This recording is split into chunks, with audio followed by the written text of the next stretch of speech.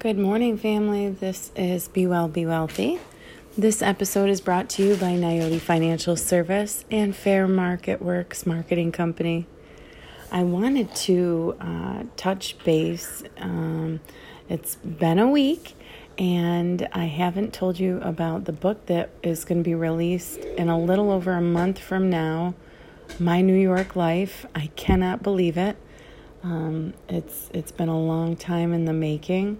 It's pretty much about my perspective of the world as a woman growing up in upstate New York and entering the field of financial service. So I hope that you buy it. There is pre-order release right now on Amazon, and look forward to that also on Audible and in your local bookstores. So today I wanted to talk a little bit about one of my, teachers, so to speak, I would say, is Tony Robbins. And not in the I'm so pumped up Tony Robbins fan, but the very, I wouldn't say skeptical, but I like his books, particularly his books on finance. He's very honest, he's very reputable.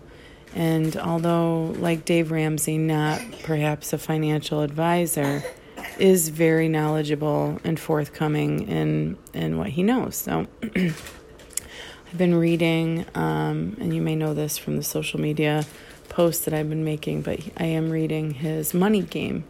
I've shared it with some of my close friends and clients, and I just love how he not only answers the question of what came first, a philanthropist's money or their ineptness to give things away, right? Because Tony came from virtually nothing, and from a young child knew that because people had given to him, he wanted to give back. And you see a lot of the world's richest people are like that. You know, they weren't perhaps born with money, but because of the trials and tribulations that they've experienced, they want to give back like the people that gave back to them. So yesterday I'm reading in this book, The Money Game, and particularly he wants to uncover the likeliness of how are we going to make enough money and processes to not outlive our money, right? Especially when I first joined financial services from healthcare.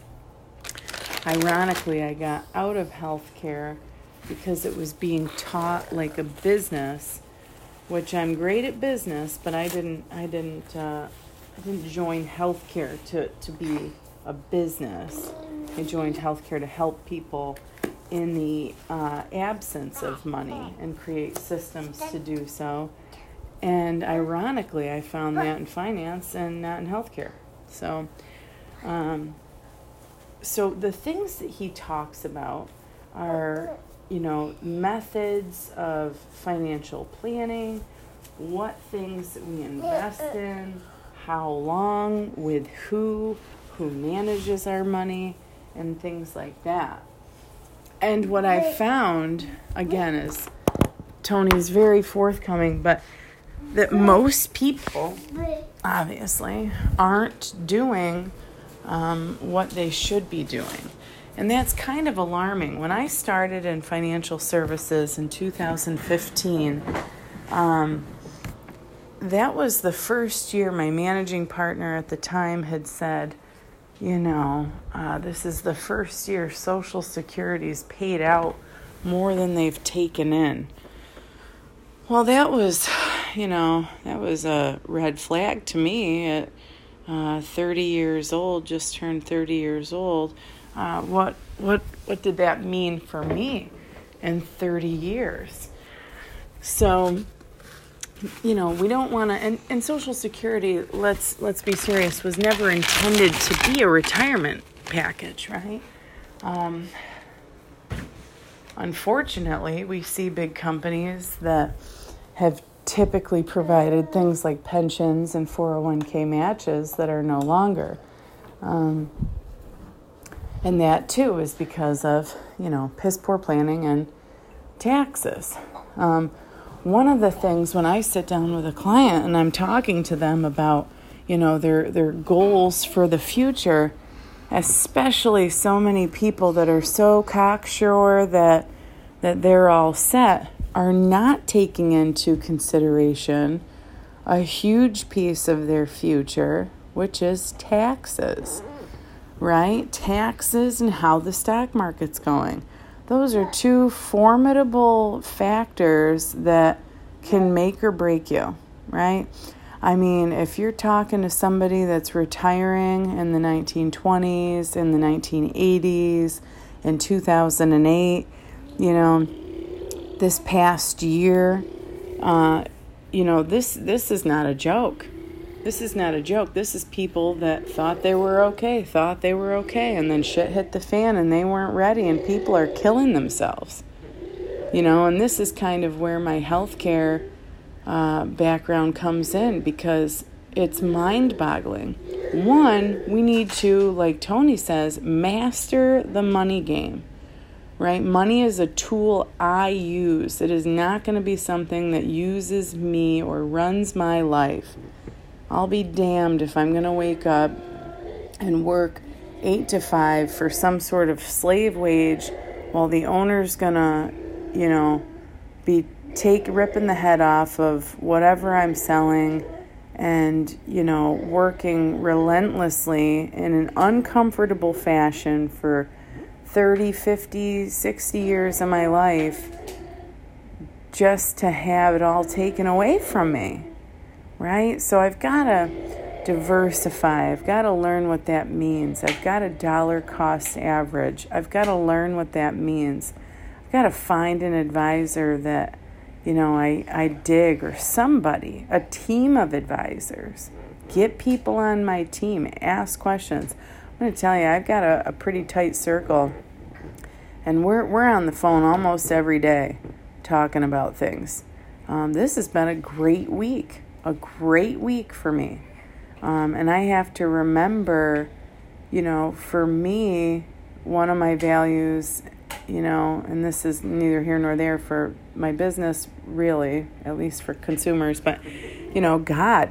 And I have to remember God in the bad times, right, that I've just come out of, and the ones that will come in the future, because they will. I have to remember that in good times and bad.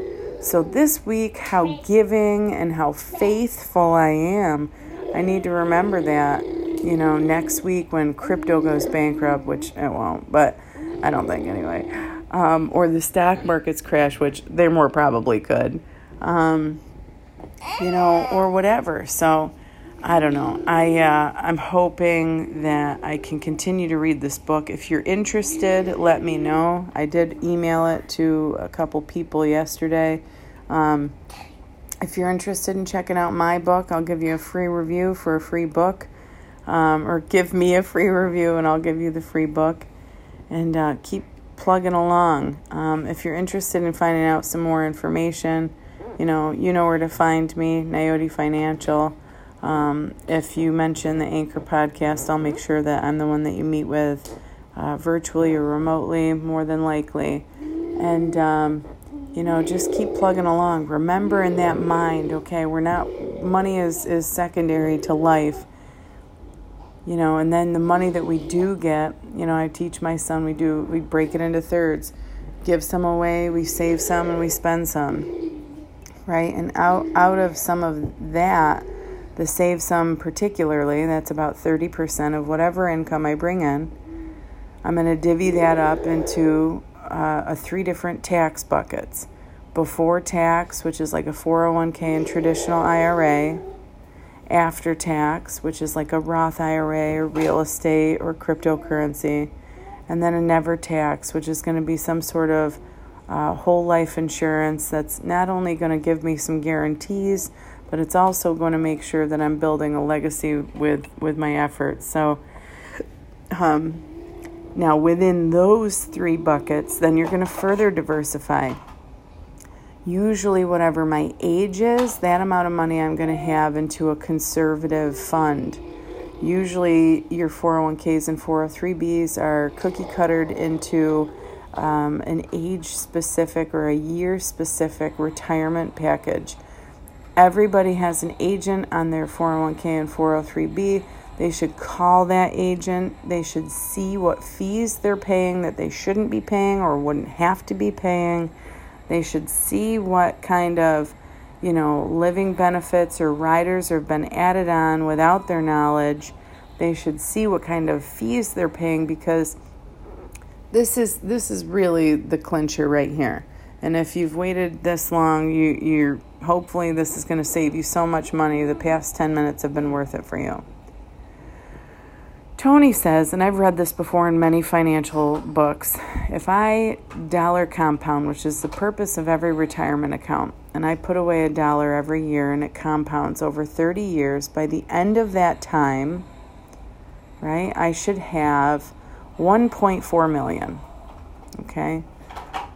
But what people don't understand is that, yes, your 403b is going to be taxed eventually. Your 401k and your 403b, if you're at the average tax rate of 33%, after that time, you're going to have about $750,000. That's just what it is.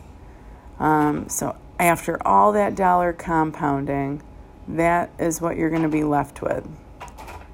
Okay, well, I could probably find some different ways to do that. Make sure that, things are not being so costly to me. Now, what about the taxes? Well, again, that's where the life insurance comes in. It's tax coded as a life insurance product. It cannot be taxed as long as you use it right. You need to know that those kind of products are a commitment, and you can't just put money in and then take it all out or cancel your policy.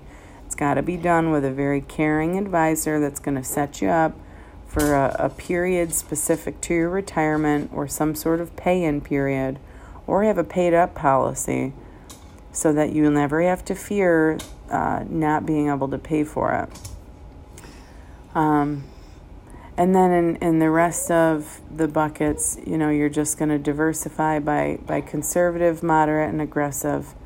And again, check with your tax advisor and financial team to learn more.